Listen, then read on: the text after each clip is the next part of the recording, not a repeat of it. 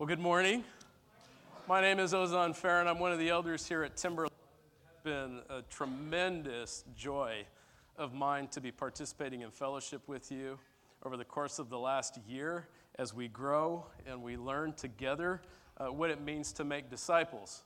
And making disciples doesn't happen in a silo. It happens only through the work of Jesus Christ in us. And I love what Gary shared this morning with the Apostles' Creed, that everything centers around this God-man, Jesus Christ, come into the world to pay the penalty of sin and death for you and me in order that we can inform the world of this tremendous treasure that we have now found in Jesus Christ. Amen. Another thing I'll say is the worship team this morning, I don't know if those who are musically inclined probably noticed this. I wouldn't have unless I was sort of participating in it, but there was no acoustic guitar this morning. Did you notice that? Okay. And so when the stuff like this happens, I get just excited. You know, it's not really a cause for concern as much as it is for me a cause for joy to see what God is going to do. And God did not disappoint, so I'm very thankful to Izzy, her family, my wife, and Diane and Raymond and others who stepped up to help serve in that way. So praise God for that. Well, I'm taking on a tremendously huge topic this morning. It's on the subject of the fear of God. And this is going to be reiterating a lot of what was brought up at Man Camp. So just by show of hands, who was participating in Man Camp earlier this year? Okay, so a good show of hands. For those of you who don't know, Man Camp is men coming together for the purpose of sharpening and encouraging men. And the topic that was chosen this time around was on the fear of God. That was the topic, fear God. And the subject of fear God, unfortunately, over the course of the last 100 years, has taken on many different forms. And so if you've ever played this telephone game, how many of you have heard of the telephone game? Okay, many of you. So the way that the telephone game works is you have a line of people stretched across the floor, and you come up with a phrase at the beginning, and you whisper that into the ears of the person next to you, and you just kind of let that translate all the way to the very end. And there is a very large chance that by the time it hits the very end of the line, that it's a completely different message. And I feel like that's what's happened with the subject of the fear of God over the last 100 years, which is really quite concerning to me, is the subject of fear of God, which really is the centrality of our faith. And God, over the years, has turned into the subject of steer God. What can I do to steer God to be the person that I want him to be, rather than the foundation of which is to fear God? And so we're going to look very closely at the subject of fear God. This is one of the most displayed characteristics of the Christian in the Bible is fear of God. The commands that we've been given, yes, is fear not. That is probably one of the most profound commands in all the Bible, but it's never accompanied apart from the subject of fear God. We oftentimes talk about don't fear, don't fear, don't fear, but how often do we talk about the subject of fear, appropriate fear, fear God? And so that's the subject of our morning. I'm convinced that without the fear of God, families fall apart. I'm convinced that without the fear of God, churches fall apart. That the message is washed down and it becomes just sort of something for you to experience in the morning that makes you feel good by the time you walk out. And the fear of God, unfortunately, has taken a side seat. I'm convinced that the fear of God is what's at the central aspect of a marriage, something that holds a marriage together. Pastor Chris Gorman and his wife are not here this morning because they're celebrating their 30th wedding anniversary. Praise God. Amen. And I do believe it is the fear of God that holds them together. We're told not to fear, and yet we're told to fear God. Evangelism will lack if you don't fear God. Joy will lack if you don't fear God. It leads to complacency within the church if there is a lack of fear.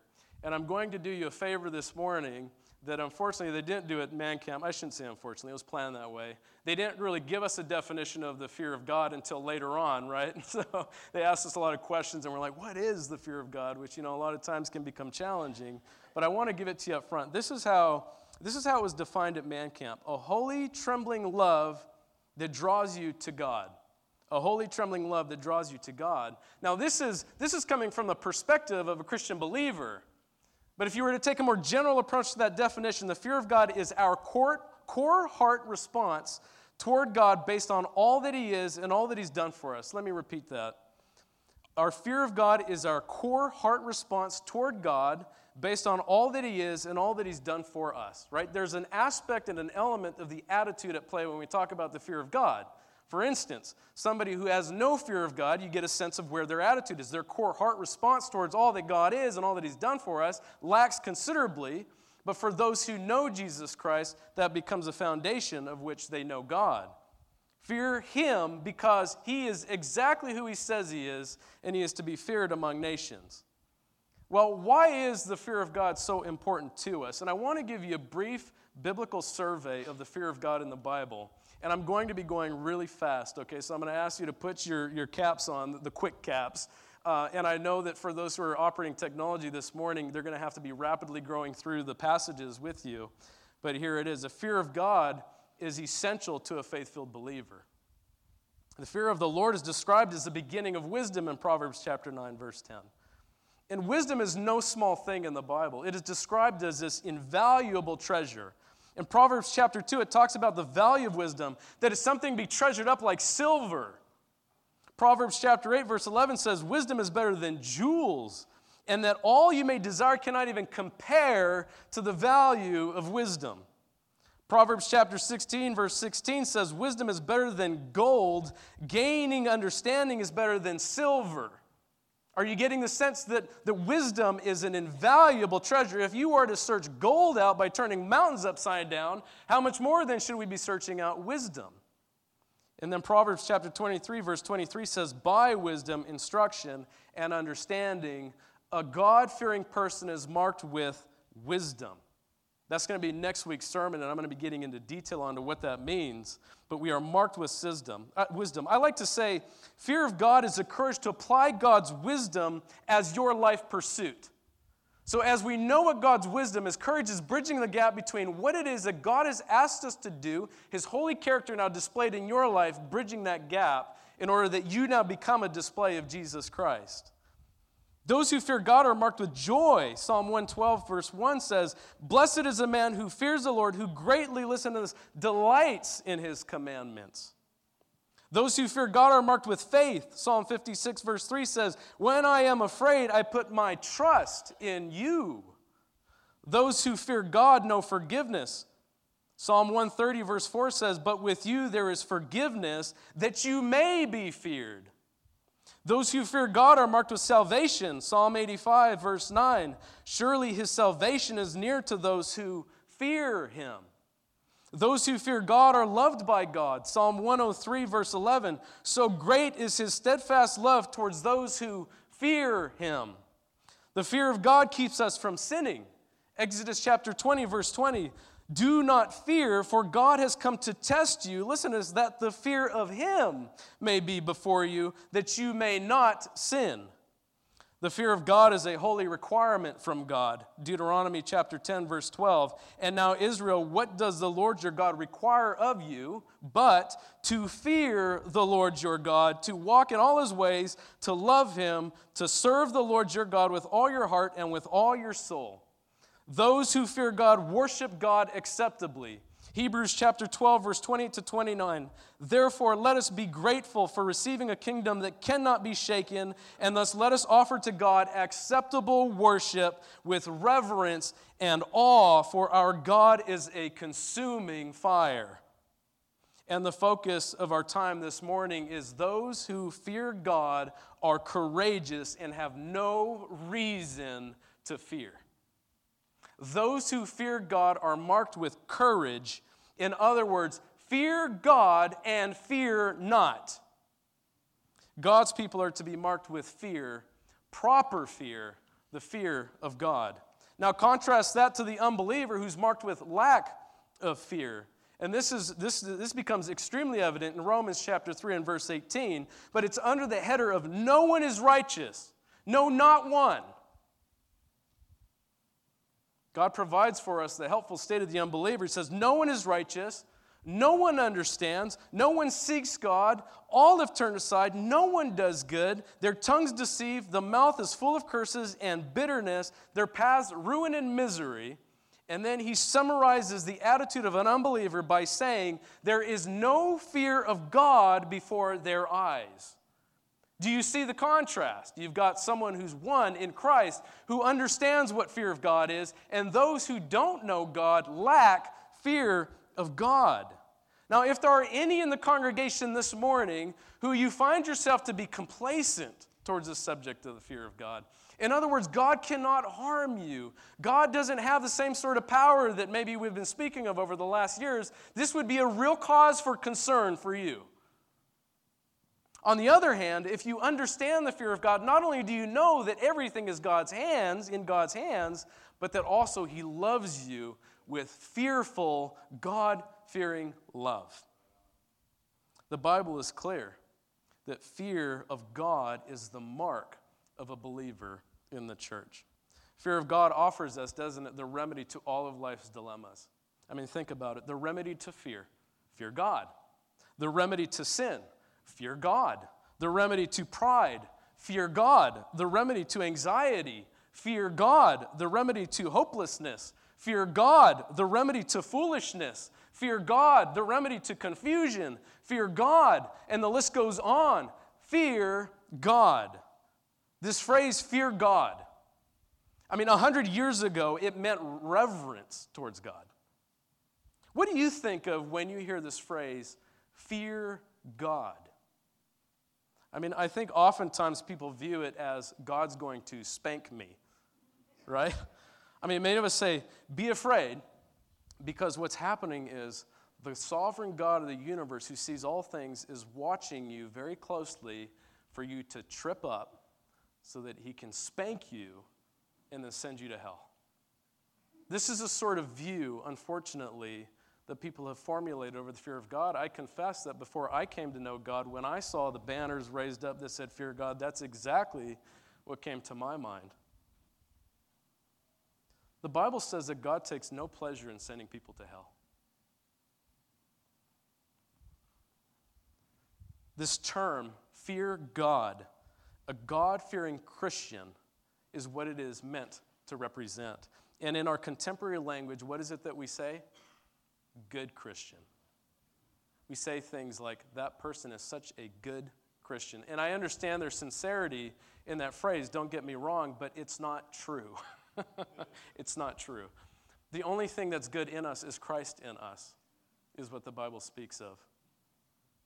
A God-fearing person is one who devotes themselves to the fear of God. Even Jesus was tested. Remember when the young rich ruler came up to him and said, good teacher, and Jesus says, who are you calling good? There is only one that's good, and it is the Lord God. Fear can be a terrible thing, yes, but it can also be a very good thing. There are both proper views and improper views of fear. There is a right kind of fear, and there is a wrong kind of fear. And while the Bible instructs us oftentimes, fear not, it also instructs us to fear. It instructs us to fear God. You will not find instruction in the Bible to not fear and then disassociate it with the fear of God. Your ability to not fear life circumstances is rooted on the foundation of the fear of God, which we will get into here in a moment. Indeed, we are instructed to fear God. And of course, the alternative course is just don't fear Him at all. Fear not, and that's it. But that is not how we are to approach the subject of the fear of God. And so I want to help answer two pivotal questions this morning. Two pivotal questions. Number one, why are we commanded to fear God when He is so loving? Why are we commanded to fear God when He is so loving? And number two, why are we commanded not to fear when there is so much in this world to be afraid of? Luke chapter 12 will help us answer that and more. And so we're going to review three reasons why we ought to fear God and fear not. And we find it in Luke chapter 12. So will you stand with me for the reading of God's word as we look at Luke chapter 12, verses 4 to 9. Luke chapter 12, verses 4 to 9. This is the holy word of God.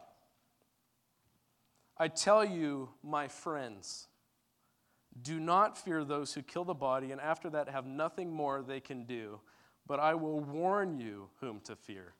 Fear him who, after he has killed, has authority to cast into hell. Yes, I tell you, fear him. Are not 5 sparrows sold for 2 pennies? And not one of them is forgotten before God. Why, even the hairs on your head are all numbered. Fear not, you are more valuable than many sparrows. And I tell you, everyone who acknowledges me before men, the Son of Man also will acknowledge before the angels of God. But the one who denies me before men will be denied before the angels of God. This is the word of God. Let's pray. Father, we thank you for this opportunity to come together to dig deep into the subject of what it means to fear you. Lord, I pray that by the time we walk out of here this morning, that we would have a proper understanding of what it means to fear you.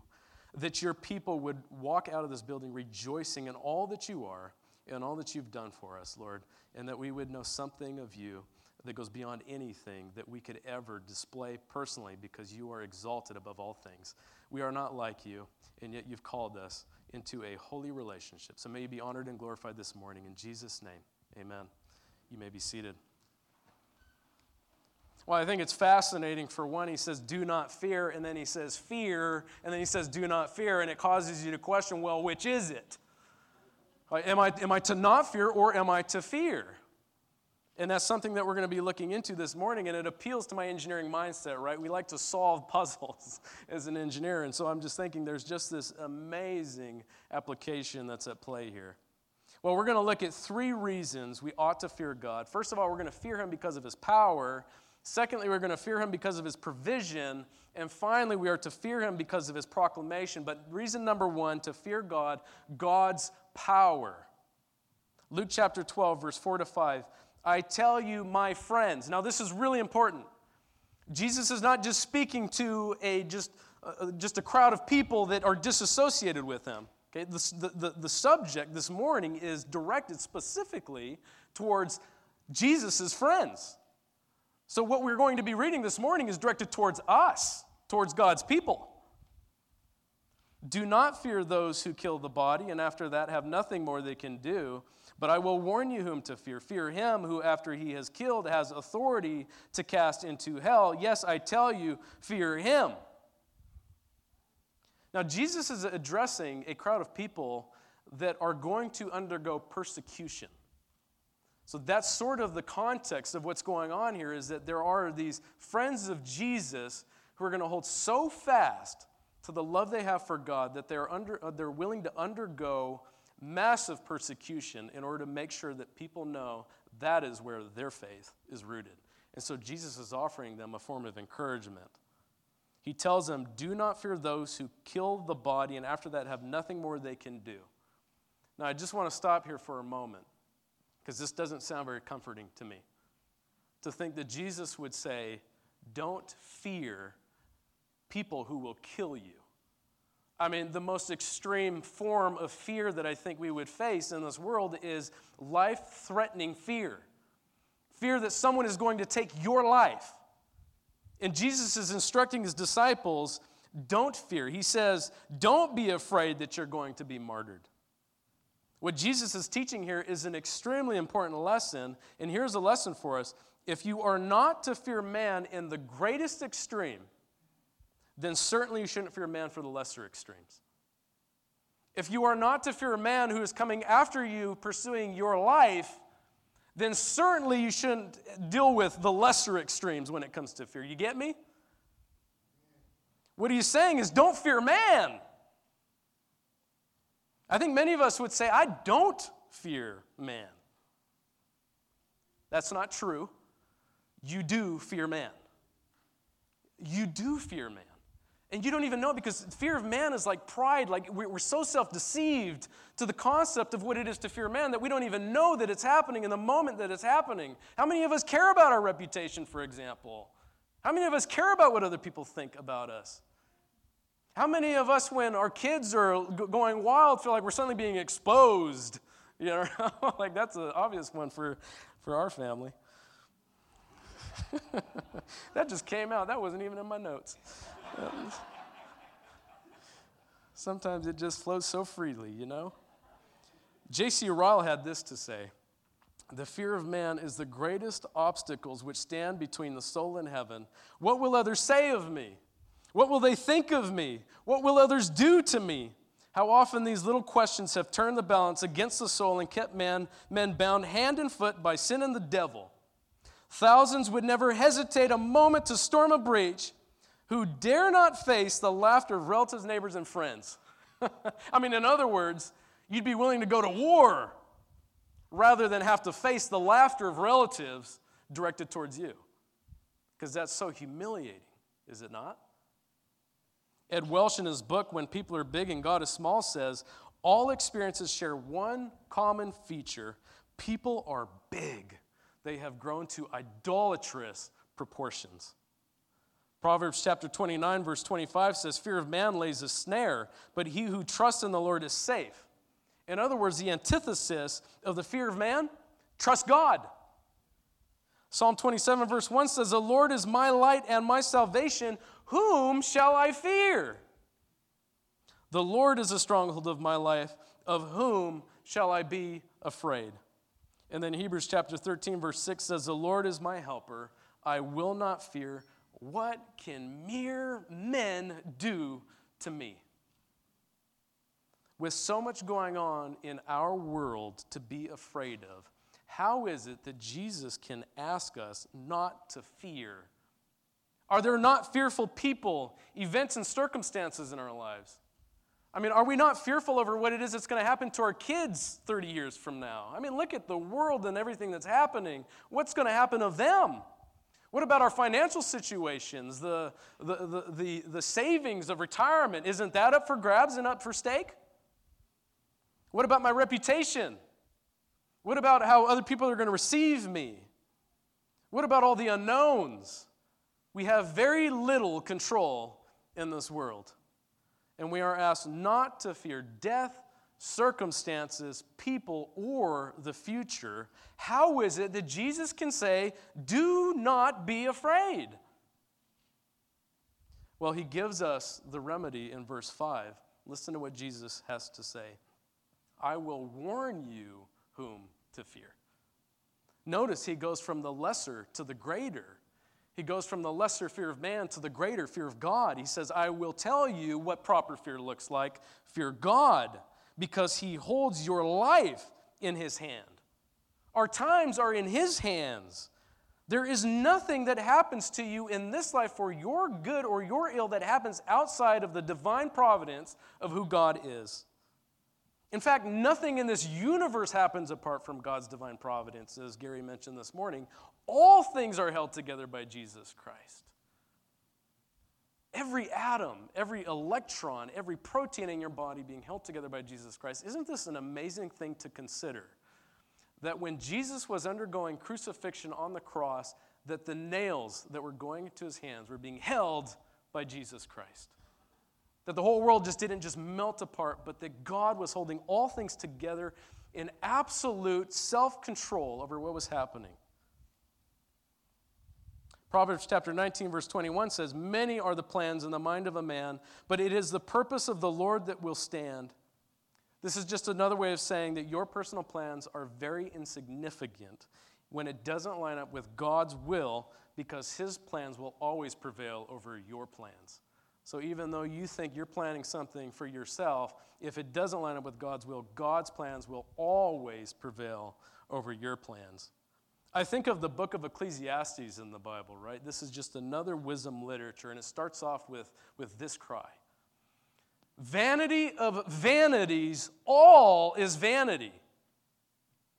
Meaningless, meaningless, all is meaningless.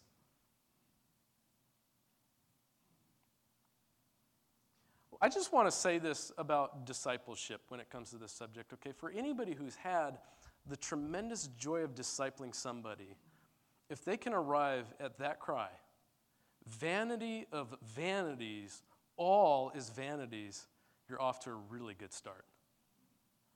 Why? Why would that be the cry that I would be seeking out in my discipleship? Well, it is for this reason. Everything is meaningless and just lacks value when you're faced with the tremendous joy and treasure of Jesus Christ in front of you. I mean, everything just fades in light of who Jesus Christ is.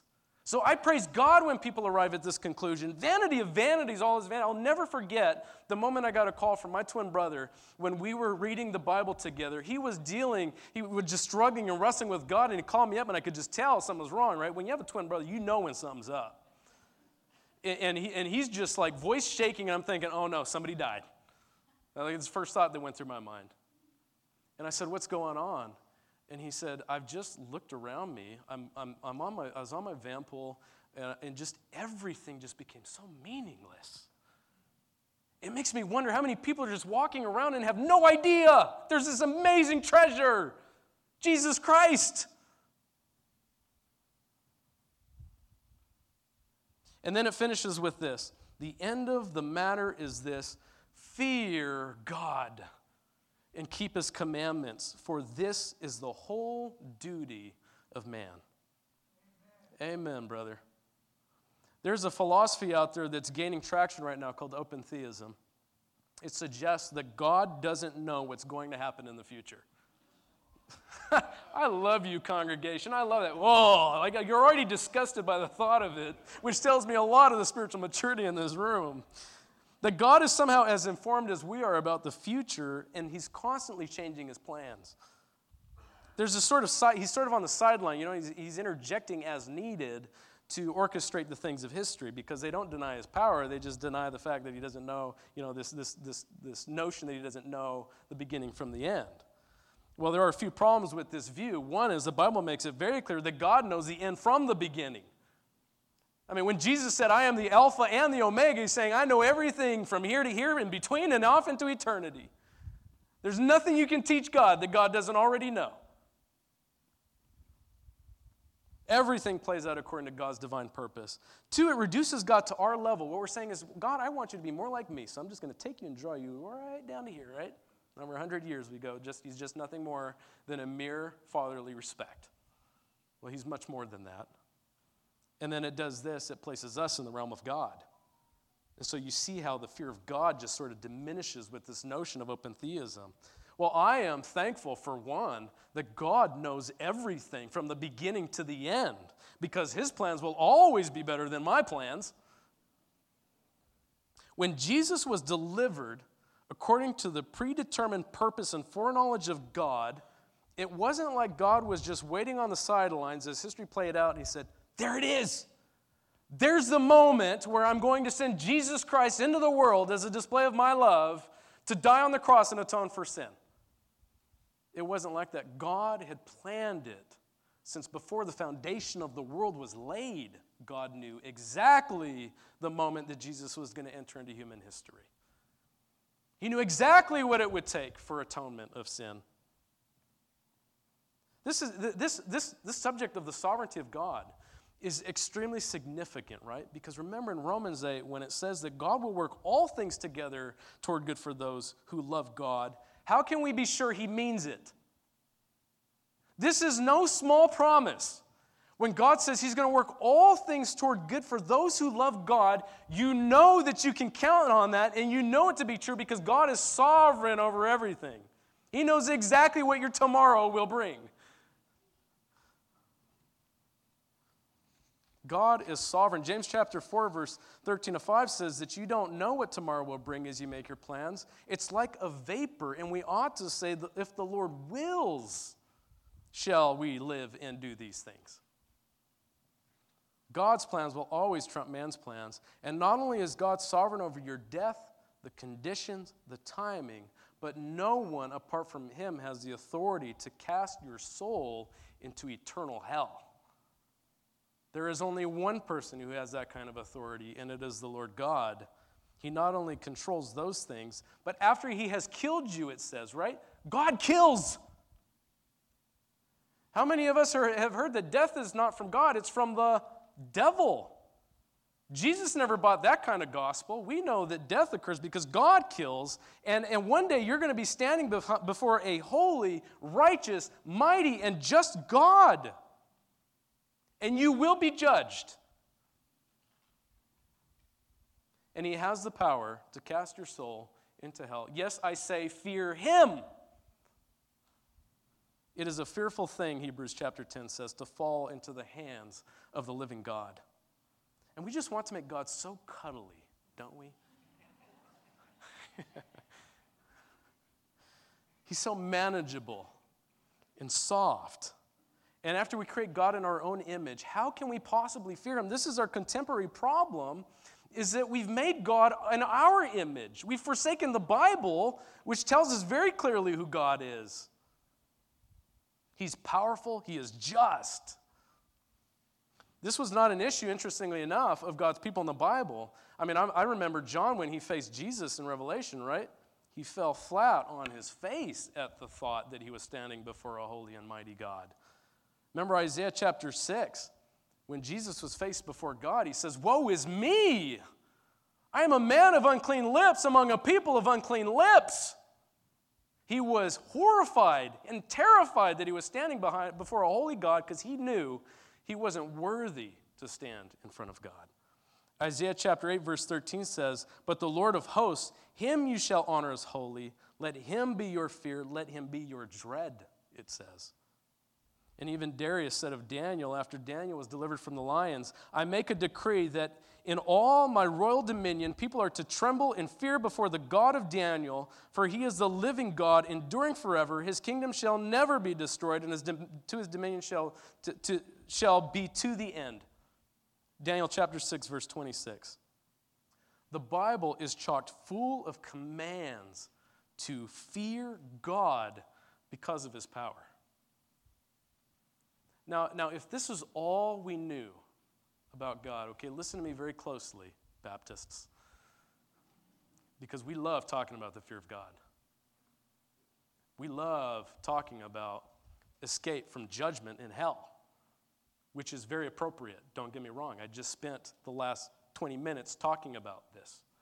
But if this is all we knew of God's character, that he's sovereign and that he has the power to cast us into hell, and I knew nothing more, I have every reason to be very, very afraid. Because if God is not good, and he's got sovereign power over my soul to cast me into hell, we are in deep, deep trouble. You get me? But the fear of God doesn't revolve and rotate just towards this spectrum of God's power. Remember, the fear of God is that core attitude, that heart response towards all that God is and all that he has done for you, not just simply in his power and his sovereign nature over your soul. We are not called to fear God because of hell. Now, don't get me wrong, that's a huge benefit.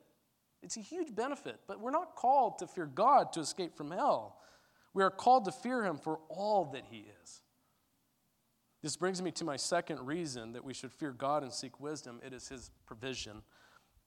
First, we are to fear him because of his power. And second, we are to fear him because of his provision. Look at Luke chapter 12, verse 6 and 7.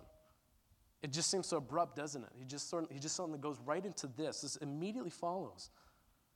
"Are not 5 sparrows sold for 2 pennies? And not one of them is forgotten before God. Why, even the hairs of your head are all numbered.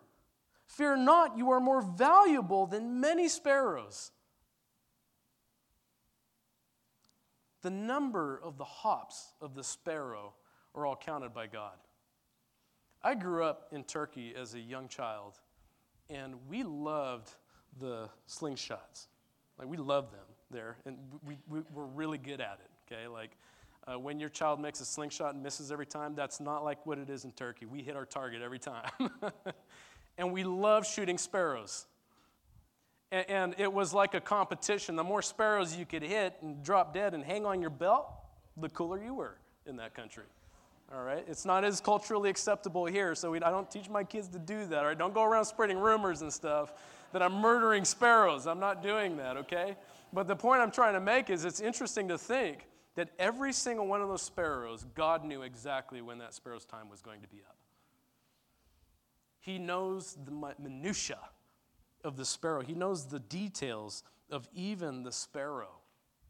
And more recently, we were cutting down a tree at our house. And the tree is just a stump, okay, at the very top. It's just flat. and I cut this wedge out on one side, and I'm getting ready to cut around the remainder of it.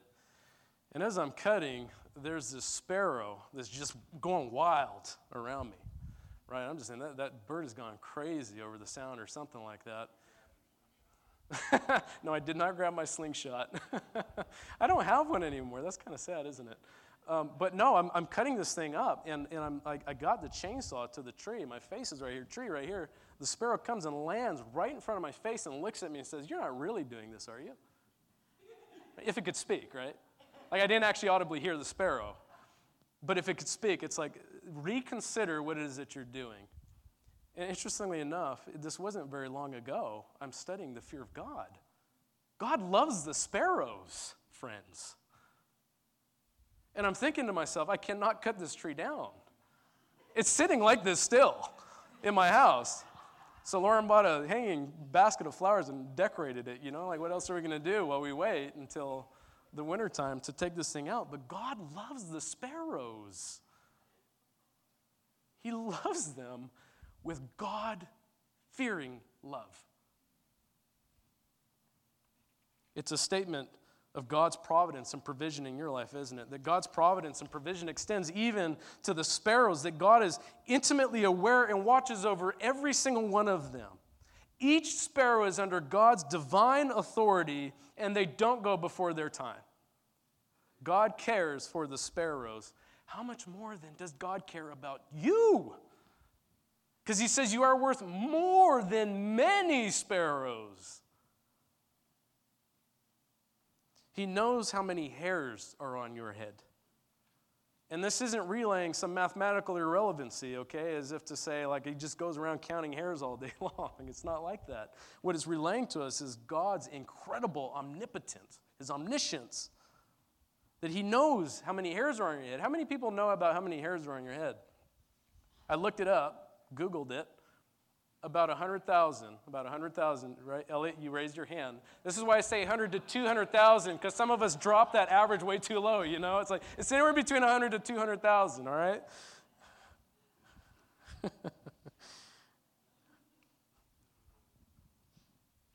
Well, God who watches over the sparrows is also the God who knows you so intimately that he knows the number of hairs on your head. When you woke up this morning, and you had that hairbrush or comb in your hand, or razor, okay, just to be fair, in your hand, and you're doing your hair. I know for me, my hairline is receding. It is. Like, it's going further back every year. A few hairs probably fell out of my head. God knew exactly how many hairs came out of my head this morning. This is how intimately God knows you, that he can count the number of hairs on your head. Fear God because he has the power of life in his hands and the power of judgment, and underscore, he cares for you like nobody else in this world could care for you.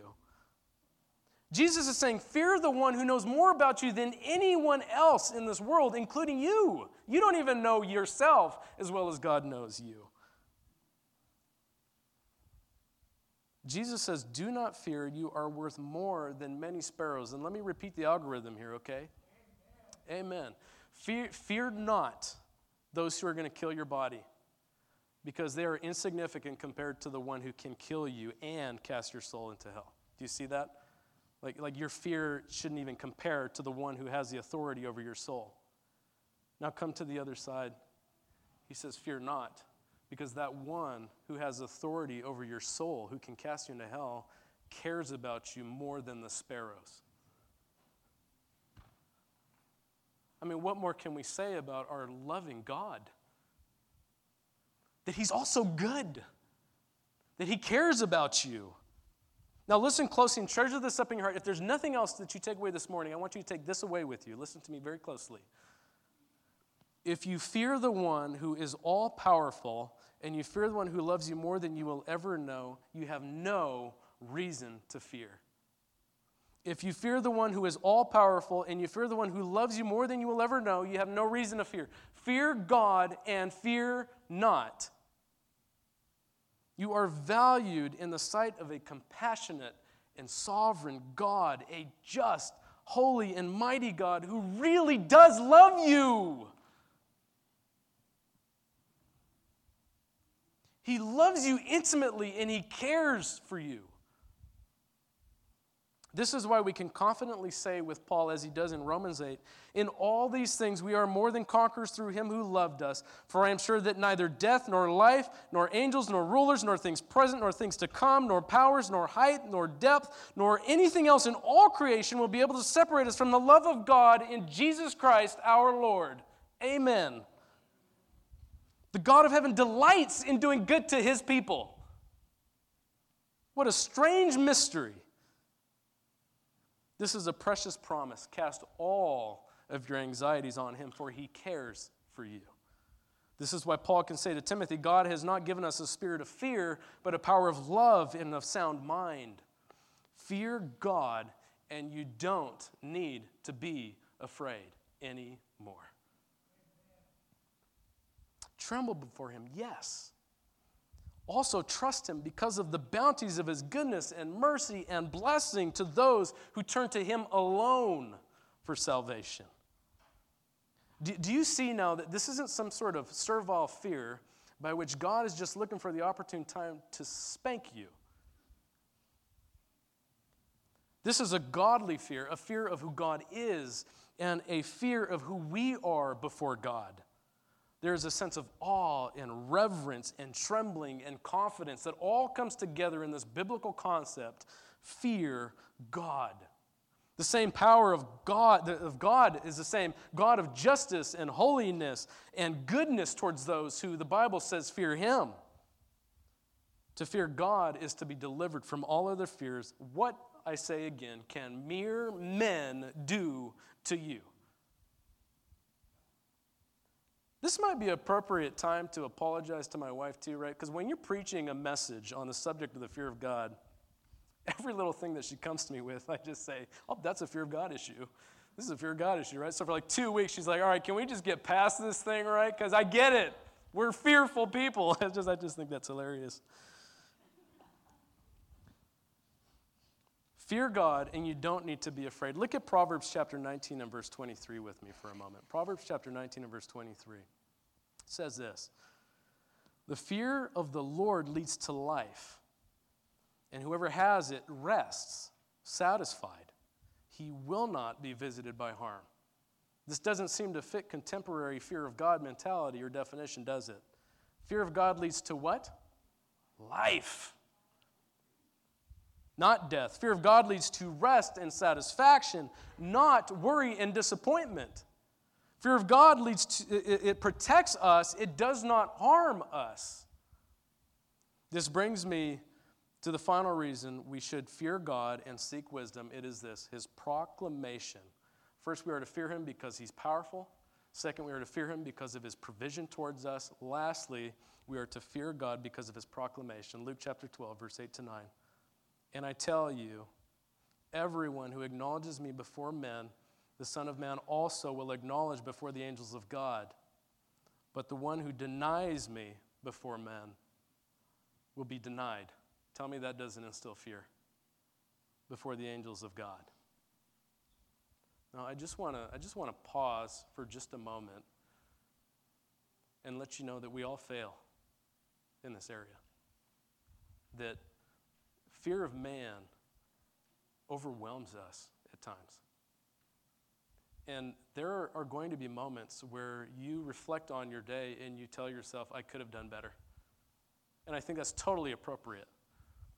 Just the other day, I was heading to a work-related trip. This was at the Cushman Powerhouse, and I stopped by a Starbucks on the way, and I saw a homeless man on the side of the street who was digging through a box that had like an ice cream thing in the front, and there's nothing in it. I'm just observing him, and I tell myself, I'm going to buy this man a breakfast sandwich. So I go through the line, and I buy this breakfast sandwich, and I get him a grande mocha and a water. And I pull off to the side, and I come out, and I walk over to the man, and I say, I want to get you a breakfast and a coffee and a water, and I hope that you'll be blessed by it. And immediately he said, are you part of the church? And I thought, well, that's interesting that he would recognize that. Really quite encouraging, because it tells me a lot of Christians have probably approached him and given him a meal or two. And I said, well, what do you know about Jesus Christ? And he said, I fail him all the time. But that's not the failure I'm talking about. because I felt like I was in such a hurry that I couldn't stick around and present to him the fullness of the gospel. So as I'm driving the rest of the way to work, I'm thinking, God, I failed in presenting the message of the gospel to this man. So I just pray for Tom, is his name, that he knows God, that my lack of being able to present to him the fullness of the gospel would not be any reason for God to turn away from him. You see, it's just these sort of things that come up in our lives that I just have to call out, because I don't want people walking out here thinking I've failed him miserably. But I will tell you, the only way that we can succeed in this proclamation is only and strictly through the work of Jesus Christ in you. Fast forward, it's the end of the day, and an electrician comes out who clearly did not have a relationship with Jesus Christ in the past. And he says, hey, I've been going to church. And I'm just like, what? So I'm talking to him and all this stuff, and it leads towards a conversation that he's a part of the Mormon church. And so I present to him very clearly the gospel message. I don't get into the differences of doctrine and stuff like that. I just say, let me just share with you my testimony. And I just presented that gospel very clearly to him. And then I'm getting in my car. I'm getting ready to head home. And he says, and I don't understand why, the Catholics, Mormons, Islams, and all this stuff, why all the differences and all that stuff, right? And every part of me wanted to just shut the door and head home. But I remember Tom. And I'm like, that drive there was just excruciating. And so I opened up the door and I shut it. And I said, let me explain to you some of the differences. I got into the subject of Islamic tradition versus Christian tradition, which is really part of my own history. And my dad has roots with Mormonism, and so I was able to express the differences in that history, that the Book of Mormon is poop, really, quite right, at the end of the day. And so fearlessly present it to him, but also gracefully, mind you, okay? And so, it's just one of those moments where it's like you just feel the pressing of the Spirit, right? And you just have to go. This is what Jesus has in mind when we talk. Jesus came into the world to proclaim the truth of God. He came into the world not just to proclaim the truth of God, but to visibly demonstrate God's love in that he died for you while you were still sinning. This is the bad news, that we all fall short of the glory of God. That a white lie is sufficient for God in judgment day to cast you to eternal hell because God is that holy. Right? The Bible doesn't say loving is the God Almighty, is the angels surrounding his throne. They're saying holy, holy, holy is the God Almighty as they cover their face. They can't even touch the ground with the holy ground that they're a part of. There is reverence and awe and fear surrounding the throne of God. This is the God that you're going to be faced with on Judgment Day. That's bad news for you and me. But Jesus came to proclaim the good news. That not only did he create everything and every cell in your body, that not only are you sinners and he just called people out in their sin, mind you, but that the only escape for you is not by your own works and merits. There's not a penny, there's not a good deed that you will ever contribute to your salvation. But it is strictly through the work of Jesus Christ. God perfected, right there, come to the world. God incarnate, the second person of the Trinity, Jesus Christ, come into the world to live the perfect life that you could not live. He didn't just die for your sins. He lived the perfect righteousness that you couldn't live, so that anybody who would Jesus Christ not only receives the righteousness, the righteous life that Jesus lived, but your sins also placed on him on the cross. This is why it was necessary that Jesus would die. But praise God, because there is victory on the cross. Jesus did not remain in the grave. Jesus, after 3 days, rose, and he conquered death. And you can be sure that Jesus, God, is exactly who he said he is. This is what it means to have faith in Jesus Christ. Jesus takes us from death to life. Now, I want you to just bow your heads for a moment with me. And I'm going to close our prayer by reading to you Psalm 139. And I just want you to listen very closely to these words out of Psalm chapter 139.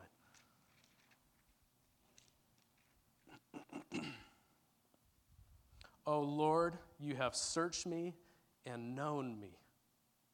You know when I sit down and when I rise up.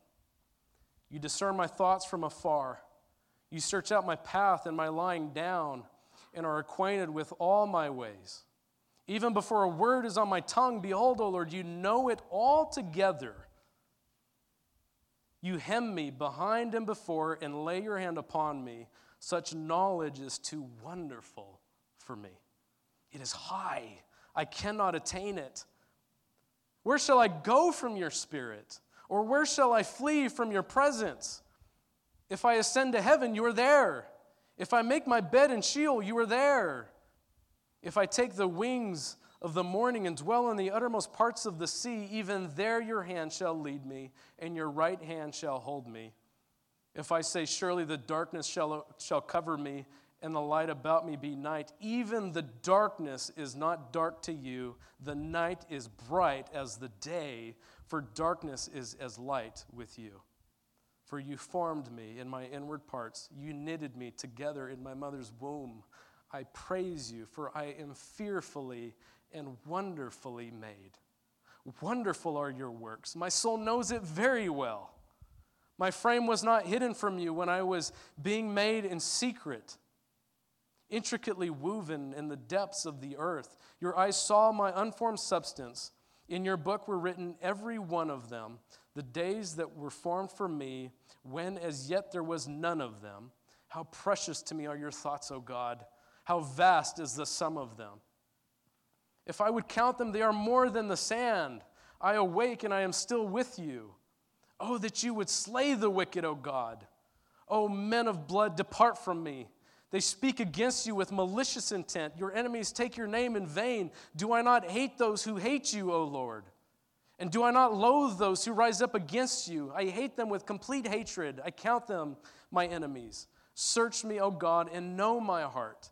Try me and know my thoughts, and see if there be any grievous way in me, and lead me in the way everlasting. Amen. Now we're about to partake in communion, and I want to emphasize this last piece. And see if there be any grievous way in me, and lead me in the way everlasting.